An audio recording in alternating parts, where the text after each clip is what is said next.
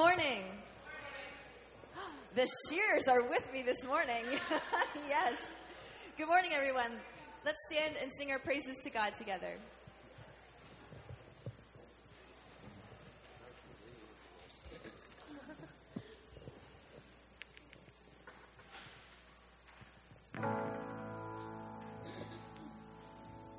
In my wrestling and in my doubts, in my failures, you won't walk out. Your great love will lead me through. You are the peace in my troubled sea. Oh, you are the peace in my troubled sea. In the silence, you won't let go. In the questions, your truth will hold. Your great love will lead me through. You are the peace in my troubled sea. Oh, you are the peace in my troubled sea.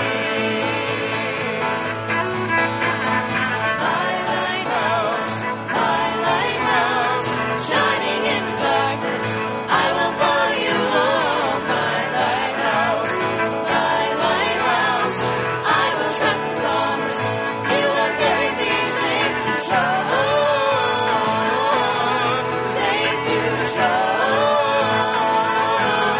safe to shore, safe to shore. I won't fear what tomorrow brings. When things stormy, they'll rise and sing. My God's love will lead me through. You are the peace in my troubled sea. Oh, you are the peace in my troubled sea. My lighthouse,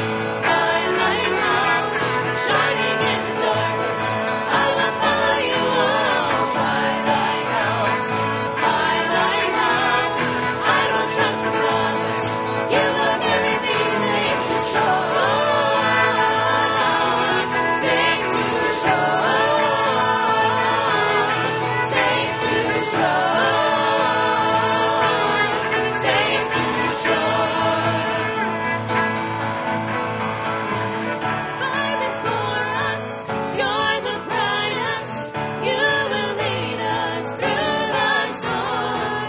Fire before us, you're the brightest. You will lead us through the storm. Fire before us, you're the brightest. You will lead us through the storm. Fire before us, you're the brightest. You will lead us through the storm. My lighthouse, shining in the darkness, I will follow you. Oh, my lighthouse, I will trust the promise. You will carry me safe to shore, safe to shore, safe to shore, safe to shore.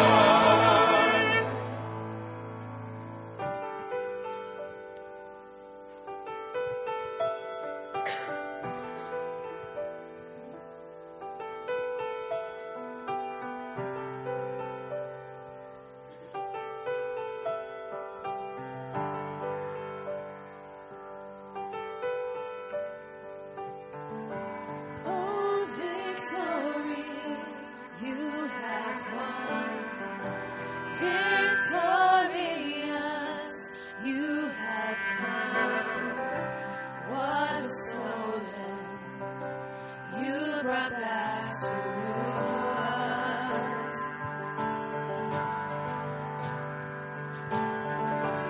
Oh, victory, you have won. Victorious, you have come. What was stolen, you brought back to us.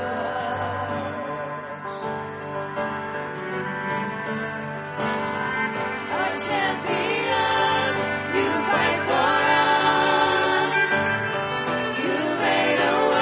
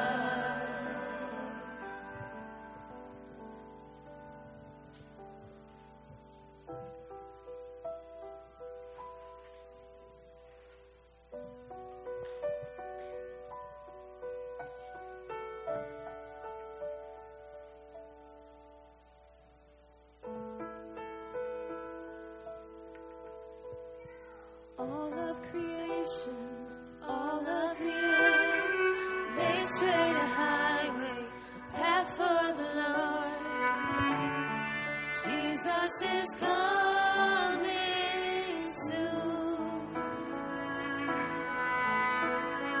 Call back the sinner, wake up the saints, let every nation shout out your fame. Jesus is coming soon. Like a bride waiting for her groom, we'll be a church ready through every heart, longing for our King. We sing, even so come, Lord Jesus, come. Even so come, Lord Jesus, come. There will be justice, all believe. Your name forever, faithful and true. Jesus is coming soon. Like a bride waiting for her groom, we'll be a church ready for you. Every heart longing for our King. We sing, even so come, Lord Jesus, come. Even so come, Lord Jesus, come.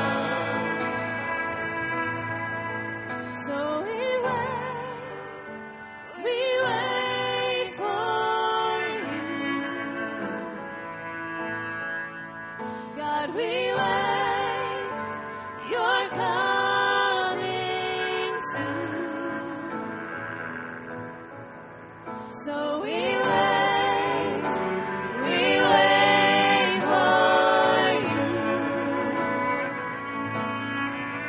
God, we wait, you're coming soon.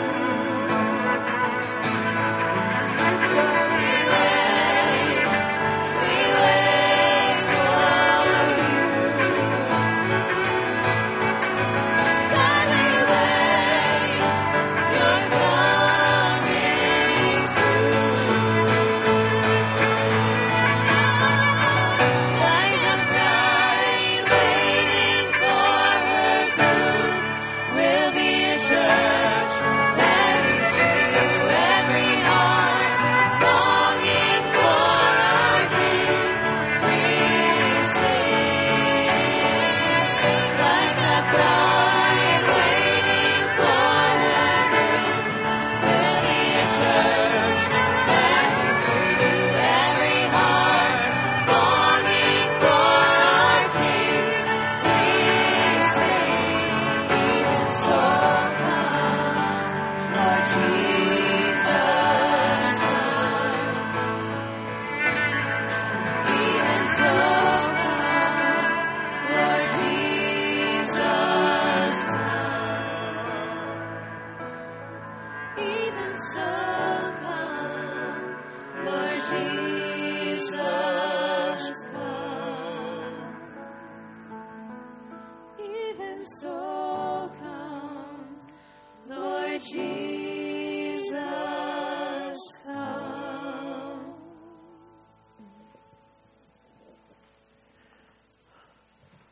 Father, we thank you for all that you've done for us in Jesus. We pray that you will make our hearts ready for you to come on that day, to come into our lives and all that we are this day. Be glorified in our worship today, Father, because it is worship that is directed to you, brings glory to you, and opens us to be changed by you.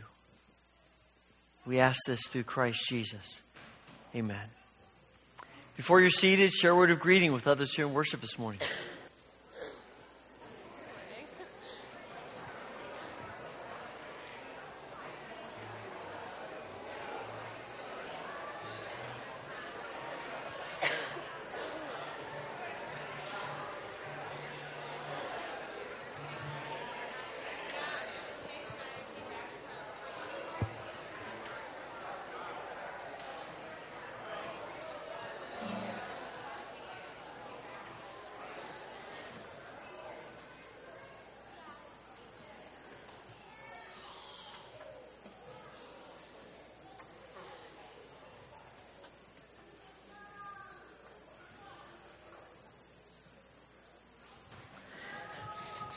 So we do want to welcome you to our worship service today. And if you are a guest with us, we're going to ask you to take a moment, fill out, there's a form in the pew rack in front of you.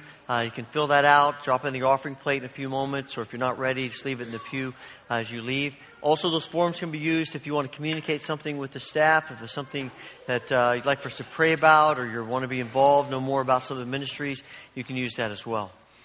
One of the joys that we've had this beginning of this fall has been the addition of Austin Kewen to our staff. He is serving for these next 2 years as a pastoral ministry resident, working part-time here and part-time at the college. And we've asked him just to share a few moments this morning. It's about his journey, maybe a little bit about just his involvement here, but I give you an opportunity to get to know a little bit about him. Hey, good morning. As Pastor West said, my name is Austin. I was a 2015 graduate from undergrad and then stuck around for 2 more years and did my music master's here and spent a year away down in Lancaster working with Hope International. It's a nonprofit down in Lancaster, Pennsylvania, and then now I'm back. So acquainted with many of you here in the Houghton community and just, very excited and also anticipatory of just being called back here and working here with the church. I think one thing that's really been on my heart, I've shared with a couple people, if you were at the potluck, I've just been asking myself, what do students need? And really taking this first month or so, really being in prayer about that, meeting with people. And I see students, for the most part, they have, there's chapels, they're being challenged in different ways. There's worship nights, there's Bible studies. And it was tempting to say, okay, we just need to make more Bible studies. What do you need to do if you're in ministry? Then make more programs. But the biggest sense that I've heard from students is just this cry really for space. They're just pulled in a million directions. And so, reading the Psalms, you see the word Selah. And in some translations, it's called interlude. But it's there as a pause.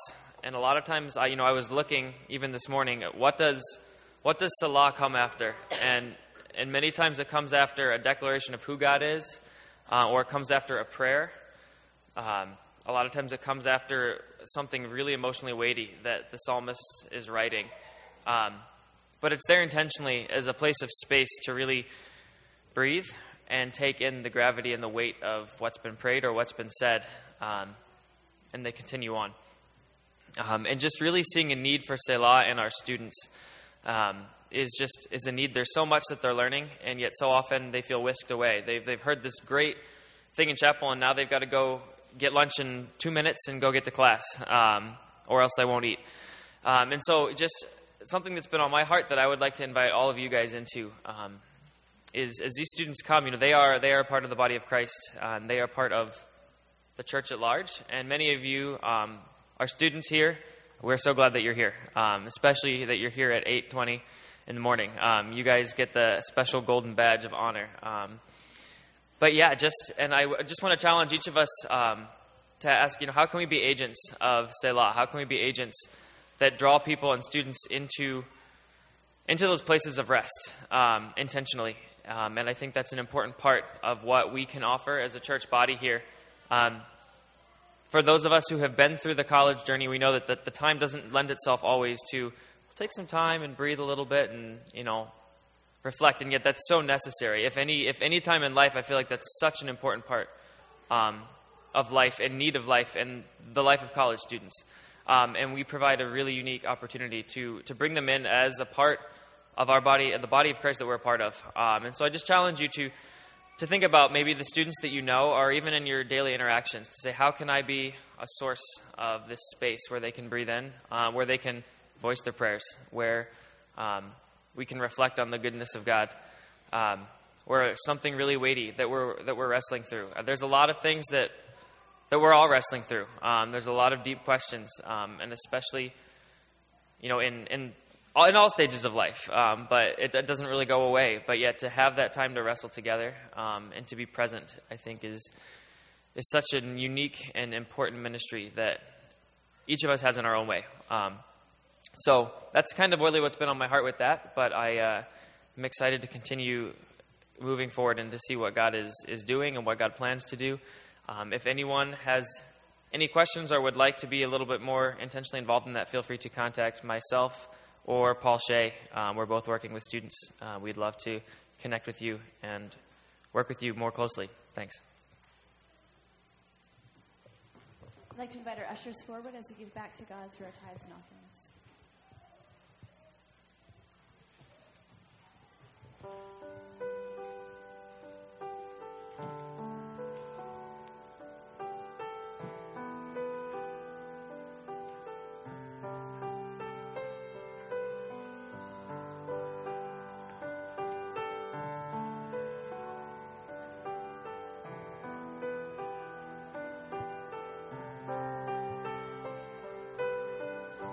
Slow down, take time, breathe in, he said, he'd reveal what's to come. The thoughts in his mind, always higher than mine, he'll reveal all to come. Take courage, my heart, stay steadfast, my soul. He's in the waiting, he's in the waiting. Hold on to your hope, as your triumph unfolds. He's never failing, he's never failing.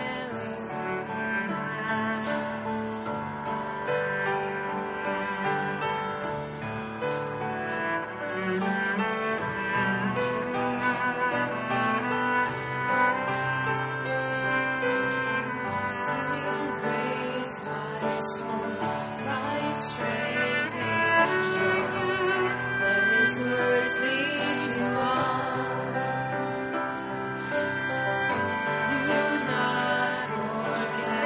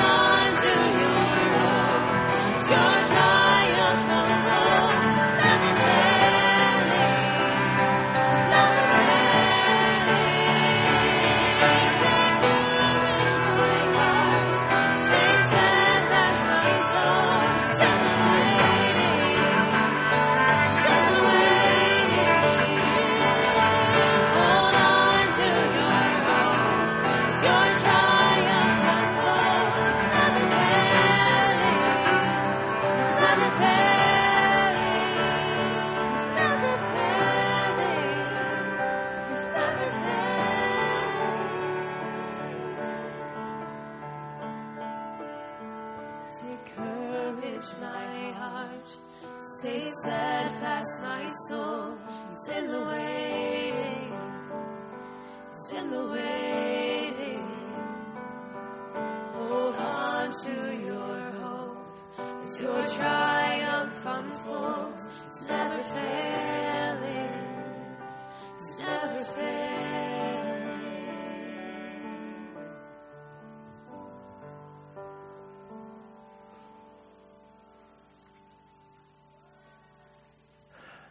Father, we thank you that you are never failing.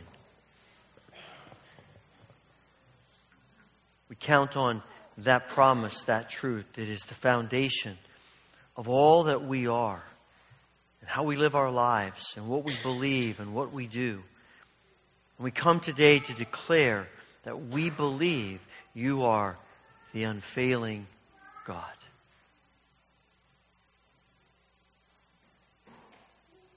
Father, we thank you for your greatness, for your goodness and your glory revealed in this world and in us. We thank you that you call us to come to you and to build relationship with you through prayer. And even as we exalt you and worship you, we also come and lay before you the burdens of our hearts, of our lives, of our world. We pray today for all who are grieving. We pray for the family of Rick Long, who was a pastor in Olean Wesleyan Church for a long time and died yesterday through a battle of cancer. We pray, Father, that your grace and your healing power would be at work in his family, in their grief and loss.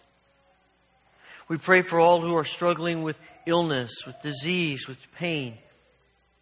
Lord, we thank you for your healing grace upon Bethy Liddick and Phil Main, Dan Gurley and Florence Tuber, Rosalind Danner, Isabella Doherty, Gus and Louise Princell, Nancy Cole, Peter Lingenfelter, Doris Esepian, Isla Shea, Sheldon Emerson, Bill Getty, Mike Raybuck, Beverett, Emily Cricklar, others who may be on our minds today. Bring your healing grace to each of them. We pray, Father, that you will give peace to all who are in distress, who are weary and burdened, who are anxious and overwhelmed. For those who are facing the difficulties of living in this fallen world, may they know your present grace in each moment. Father, we pray for the ministries of not only our church, but the churches around us. Today we pray for the First Day Baptist Church in Richburg and Pastor Larry Allen. May your grace and mercy be upon them as they worship you and serve their community and beyond. Father, we pray today for our world. We pray, Father, for the work of your kingdom in this nation and in nations all around the world. We think today of Resurgence City Church, a new Wesleyan church, having their first public service today in downtown Buffalo. May your grace be upon them as they reach out to the communities there. We think, Father, of our nation. We have watched the scenes unfold this week in Washington. And we grieve for all who feel most keenly the pain that we've heard about and witnessed. We pray, Father, that you will make us and our nation full of compassion and of wisdom. We also pray, Father, for a newfound civility among our leaders who might inspire civility in our nation. And let us be at the forefront of that kind of mindset and spirit. Father, we continue to pray for your church around the world. We pray, Lord, for the work in Southeast Asia as the church there has just received the Dhaka New Testament. We pray for your word that it would bear much fruit. We pray for our brothers and sisters in Nepal, a land where there has been a spiritual awakening and yet there is still so much suffering and pain. We ask, Father, that you would raise up a new generation of leaders, You would help this nation that has faced so many natural disasters. Father, we pray for other nations of the world who are dealing with natural disasters, even as we pray for our own nation dealing with it. We think of the tsunami in Indonesia this week. Our hearts break for the loss of life and the damage and so many people who are left with so little. We ask that you will make your presence known. Father, we thank you that you are always more ready to hear than we are to pray. We thank you that you are always more gracious than we could ever deserve. We ask for your power and your grace to be revealed not only on us, but on this whole world. And we pray this through Jesus Christ, who in loving kindness teaches us the model for prayer, which we now pray together. Our Father, who art in heaven, hallowed be thy name. Thy kingdom come, thy will be done on earth as it is in heaven. Give us this day our daily bread, and forgive us our debts as we forgive our debtors. And lead us not into temptation, but deliver us from evil. For thine is the kingdom and the power and the glory forever. Amen.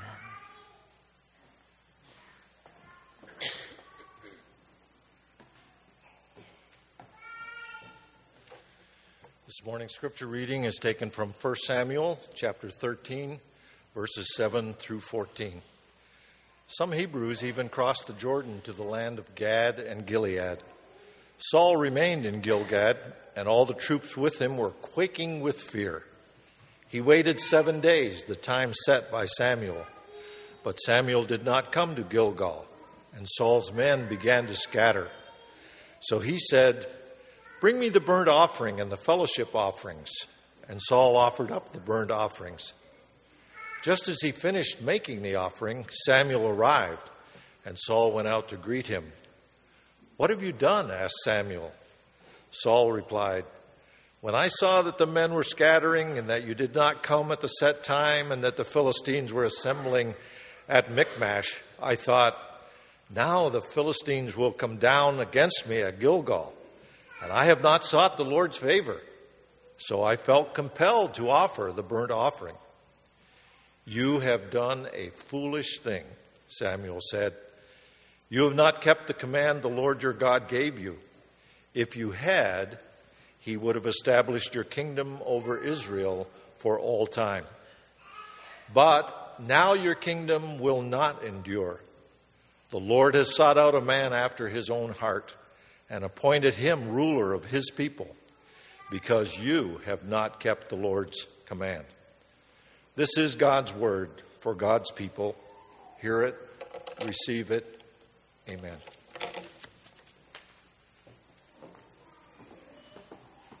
Please stand and join us as we sing, and children may be dismissed for Children's Church.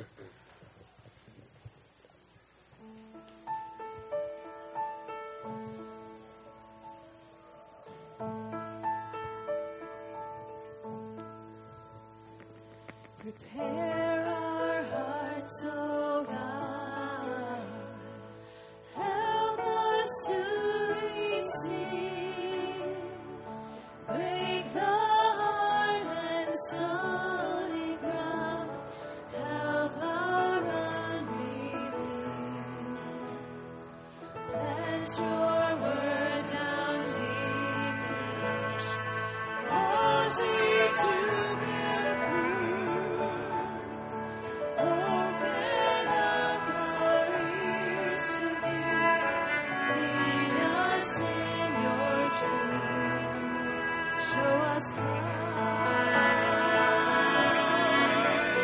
Show us Christ. Oh God, reveal your glory through the preaching of your word.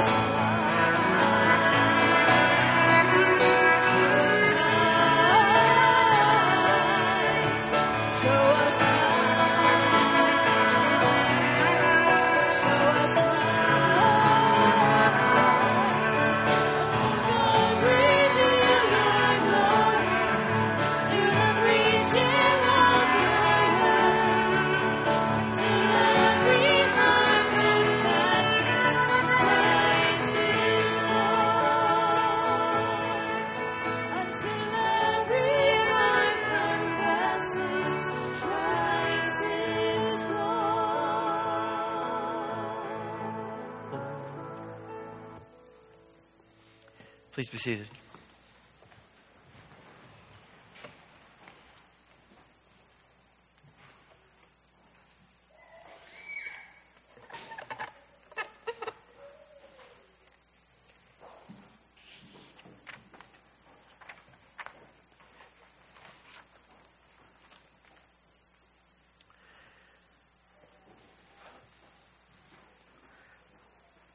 Does it ever feel to you as if your prayers don't accomplish anything? Do you ever ask yourself the question, what is this for? What is this really doing? What is this really accomplishing? What's the point? I don't know about you, but I've asked myself that question many times. Lord, I don't understand why nothing seems to be happening when I pray. Lord, I don't understand why it feels like my prayers are accomplishing little, if anything. I think if you pray long enough, at some point in time, those questions, those thoughts, those uncertainties come to our minds. I've been thinking through that a lot as we've been thinking, as this fall we're thinking about prayer and as we move in toward the prayer vigil. And it is a wonderful thing to hear people say, God answered my prayer. It is a difficult thing to think, I wish God would answer mine. And as I pondered that, this story from 1 Samuel 13 came to my mind. This is a story, we didn't give all the background. It's kind of, a lot of the books, the historical books have, a lot of context and things to them. So we didn't read all of that. But this is a story of Saul, who's the king of Israel, the first king of Israel. It has won a number of battles, but now the Israelite army is facing the Philistines, their arch enemy. And the Philistines are mounting their huge forces against Israel. And Saul Samuel has said to Saul, look, in a week, 7 days, I'm going to come. I will make the sacrifices as we always do before you go into battle. Wait for me. And Saul waits and waits and waits. And the 7 days come and Samuel still hasn't arrived and his army is beginning to desert him. Every day, more and more men are leaving. Every day, the army is shrinking smaller and smaller and smaller. And Saul is beginning to panic. And he decides that he can't wait for Samuel any longer because if he does, he's going to have no army at all. And so he takes the sacrifices, he has them brought to him, and he sacrifices them instead of Samuel. Now, when we read that, we think, and Samuel comes and says, what have you done? And the kingdom's going to be taken from you because of this. And we think, wow, that feels like a little bit of an overreaction, doesn't it? But here's the thing about it, is that Saul is a king, but he's not the priest. And God has made it very clear that in Israel, only the priests sacrifice. Saul may be the king of the army. He may have the ability to rule over them, but he's really not the highest power in Israel. The highest human power in Israel are the priests because they ultimately are the representation of God, who is the highest in Israel. And God has said only the priests sacrifice. And Saul knows that. But he panics. He's afraid. And he says, look, if I hadn't have sacrificed, I would have no army left. And you can see the logic in Saul's argument, because we have all done it in one way or another. If I don't sacrifice now so that we can have God's favor to go into battle, the army is going to desert us, the Philistines are going to defeat us, and Israel is going to be captive once again. So God, I'm protecting your people. God, I'm doing what will save your people. I'm taking matters into my own hands because otherwise your beloved people are going to end up in captivity again. And I know you don't want that. And what is he really saying? He's saying, God, the end justifies the means. And instead of waiting for the right timing of God and God's representative Samuel, Saul jumps ahead. There are moments in our lives where we think God is not acting soon enough. God is not answering our prayers in the way that we want Him to, in the timing that we want Him to. And what do we have a tendency to do? What are we continually tempted to do? God, I'll handle this myself. It's one of the things that I'm most fearful about and concerned about in what I see happening in the church, particularly in America, because that's what I know the best. There is this mindset that says the end justifies the means. We will, we whatever we have to do to bring people into the kingdom, we'll do, even if it means, not worrying too much about whether this is exactly the way God wants us to do it. It gets to the right end. I see this in the political landscape as well, all over the political landscape, where we ignore things that we probably should be paying attention to because it gets us to the end that we think is right. And what we're really saying is, God, all that matters is the end. All that matters is where we end up. But God, the Scriptures continually tell us that while God is greatly concerned about where we end up, He is just as concerned, perhaps more concerned, about how we get there. Because if we get there, if we're following the path in the right way, we will get to the end that God wants. And the alternative is that we veer off the path. And one of the things one of the greatest challenges to us is waiting for God in prayer. Because we keep wanting to jump ahead. We keep wanting to move forward. There's something in us that says, like Saul, I'm the last line of defense. If we don't do something, then everything that we've worked for, all the things we've established as part of the kingdom, is going to be ruined. We can't wait for God to act because He's not acting. So we're going to need to do it. Now, this is not a word, this is not saying that waiting is not idleness and waiting is not laziness. There is a time when we do work. There are lots of times when we step out and we do what we're supposed to do and we are active. But there are also times, and oftentimes that, quite frankly, in our human logic don't always make sense, when God is saying, wait. Trust me. Wait. The hard part about that is that it feels like we're being unproductive. And I'm not sure there's anything more distasteful to us as Americans than being unproductive. I mean, all of life is about productivity.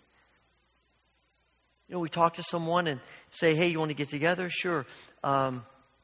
When do you want to get together? And 3 weeks later, you figure out, well, maybe we can find a half-hour slot here. And we're busy people. We have a lot of distractions. And in our honest moments, it bothers us and we don't like it.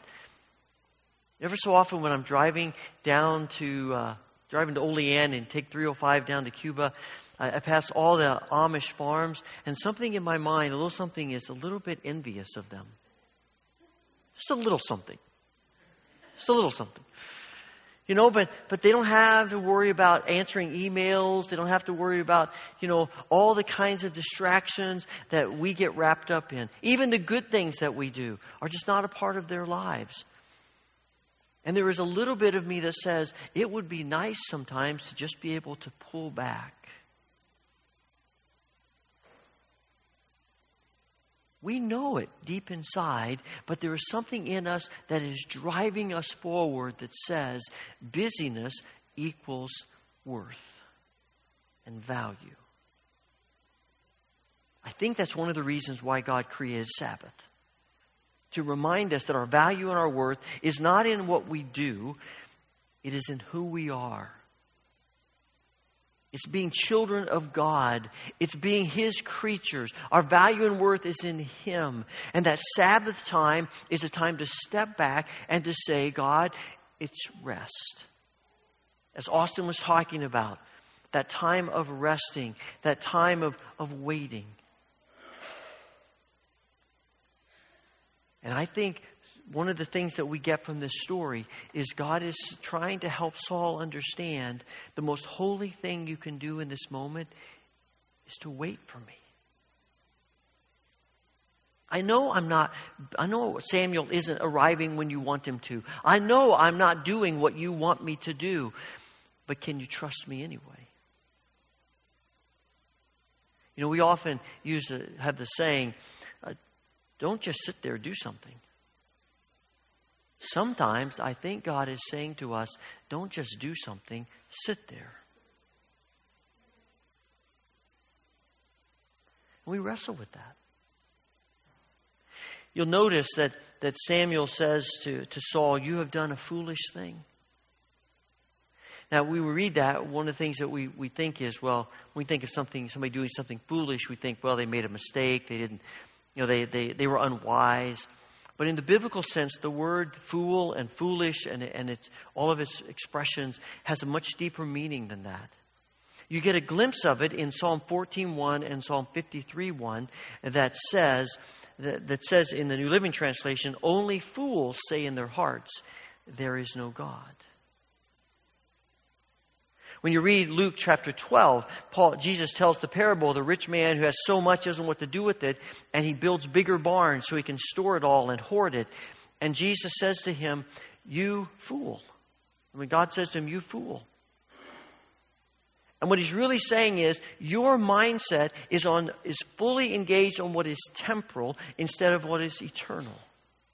And when the psalmist says, the fool says in his or her heart, there is no God, I think that when Samuel says to Saul, you acted foolishly, he's saying you're acting as if there is no God.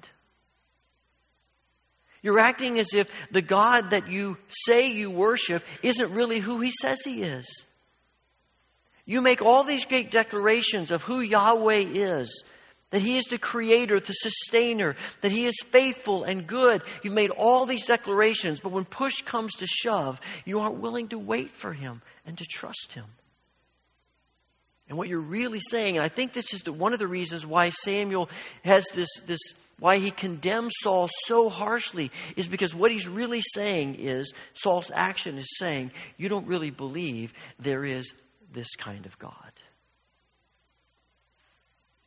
And Saul, as the king, is sending a message to the rest of the people. This is not who God is. God is not who He says He is. And every time we refuse to wait for God, every time we get so wrapped up in thinking it's all on our shoulders, every time we get wrapped up in thinking that busyness is our worth and that action is all that matters, we are in essence declaring God is not who He says He is.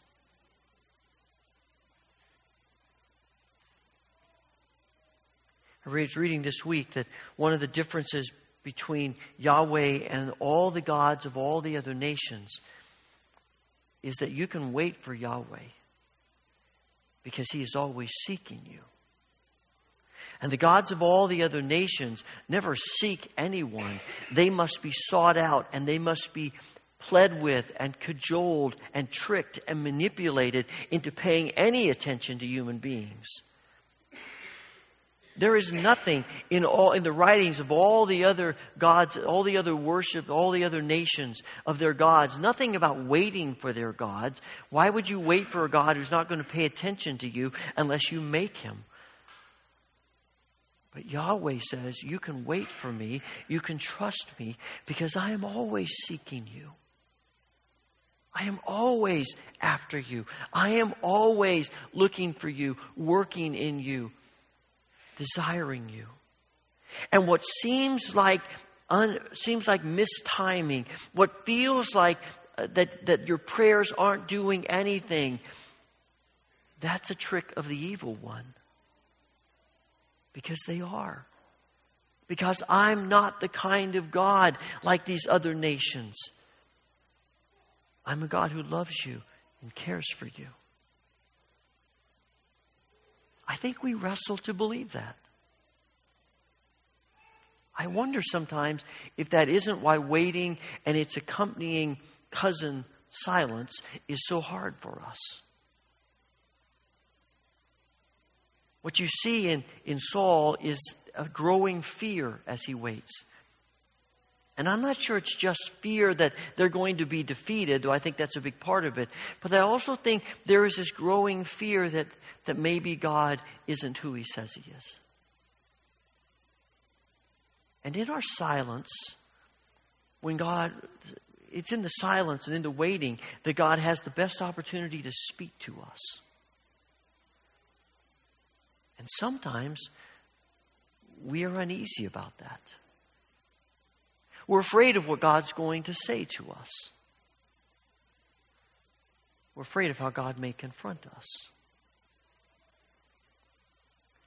For, 8 or 10 years, I have used the Wii Fit exercise program. It's a thing on the Wii Nintendo game that it's an interactive thing that you use, and it has a little balance board, and you stand and do different things with it. And it measures your weight and it takes you to this exercise program. What's interesting to me is that after a few days, if I miss a few days doing it, when I turn it on and I click that I'm the person using it, usually the first thing that it says to me, and it speaks to you, through the television, and it says, one of the things it'll say to you, "Oh, is that you, Wes? Huh, I didn't recognize you. It's been so long." I mean, I'm thinking, who programmed this thing to be so sarcastic? My goodness. And if you want to, do a daily measuring of you, it'll weigh you. And far too often it says, that's overweight. And I'm thinking, yes, I know that. I understand that. That's why I'm here. But, and I hate to turn this thing on because of what it's going to say to me. And I think there's something of that we fear about God. We know stuff in our lives that shouldn't be there. And we're afraid to be silent to let God speak to us because we know He's going to say, you got to do something about that. You need to deal with that. We need to address that. And we don't want to. Quite frankly, often we want to hang on to it. We want everything of God as long as we can keep the things that we want. And in the waiting and in the silence, God has an opportunity to speak to us clearly and truthfully, and that makes us nervous. But what we miss is that when God speaks to us, anything God says to us is not like the Wii to be sarcastic with us. It is to lead us to something better. It's to lead us to greater things. It's to lead us to the fulfillment of what He has created us to be. You see, this story is really leading us to the Lord's Prayer, where Jesus says, we pray, may your will be done on earth as it is in heaven. That's what Samuel is trying to get Saul to understand. It's what the Scripture is trying to get us to understand, that waiting for God allows us to experience the fullness of God's will. And we pray that and we embrace that because we know it's good. And Paul says in Romans, what is the will of God? It is good, pleasing, and perfect. And the waiting gives us an opportunity to fully and more fully experience God's good, pleasing, and perfect will. That is for us. And yes, that will mean that in the silence, God may say to us, look, this is something that needs to be dealt with. Why? Because it's killing you. Because it's harming you. It's leading you to destruction. And we need to look at this relationship because it's not healthy for you. And you realize that these things are missing from your life. And it's leading you away from me, who is the source of life. And what we miss when we refuse to wait for God, what we miss when we remove ourselves from those moments that God has an opportunity to speak to us, is to hear God's good, pleasing, and perfect will. that leads us to life. Because God's created intent for every one of us, for every human being, is life. Abundant life. Irenaeus, the great church father, said, the glory of God is human beings fully alive. How do we bring glory to God most? By letting Him make us fully alive. And how do we get fully alive? By drawing closer to Him and trusting Him. And often that trusting is in the moments of waiting for Him. And when everything is pulling us to say, I got to act, I've got to do, I've got to save, I've got to be the answer, we've got to do this now or we're going to miss out. In all of those moments, God is saying to us, hang on, just wait. We trust that His timing is perfect. That His will is good and pleasing. That He knows what He's doing. That He's faithful and He's trustworthy. And that eventually He will move us and bring us to the place where we do what we need to do. But are we willing to wait for Him and to trust Him?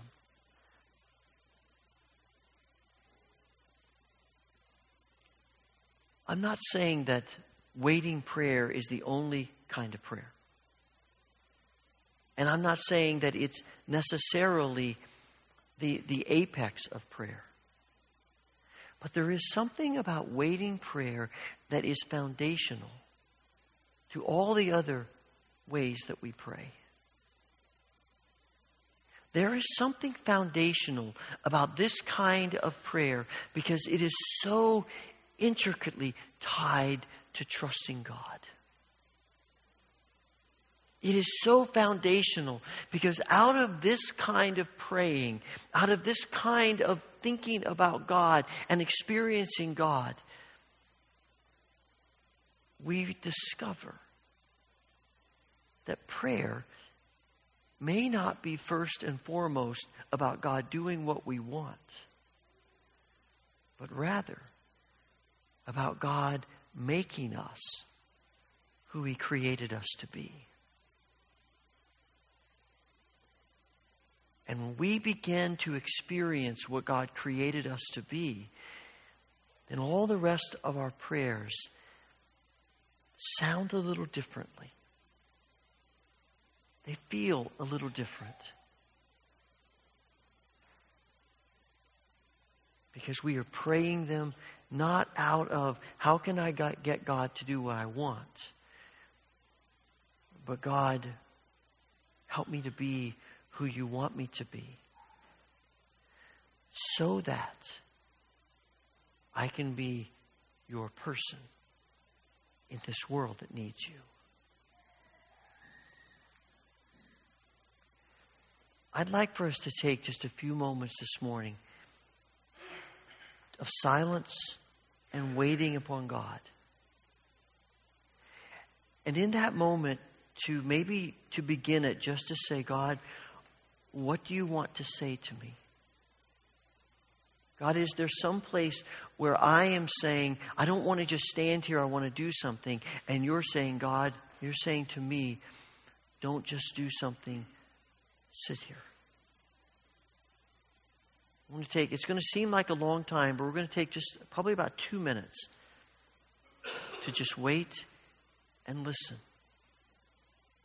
as God speaks.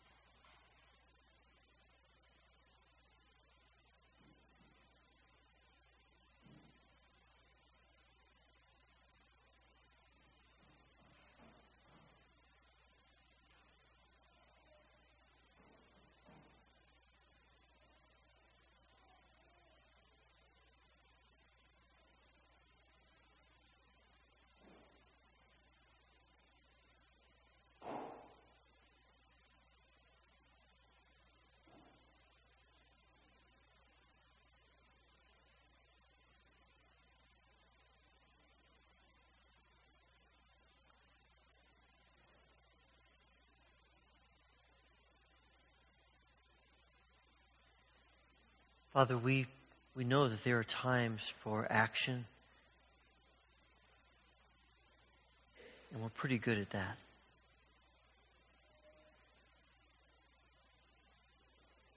Give us the grace to trust you enough to wait for you, to wait for your answers, to wait for your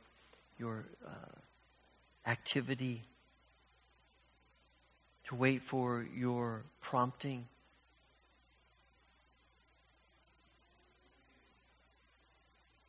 Let the practice of waiting prayer be a means of drawing us closer and closer to you. We pray this through the grace of our Lord Jesus Christ. Amen.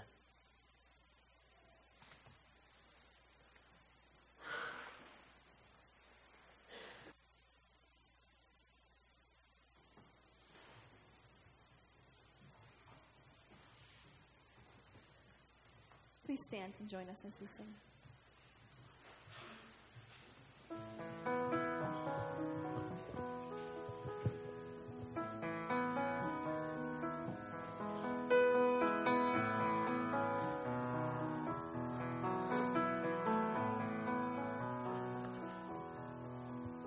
Jesus, I am resting in the joy of what thou art. I am finding out the greatness of thy loving heart. Thou hast been me days upon me, and thy beauty fills my soul.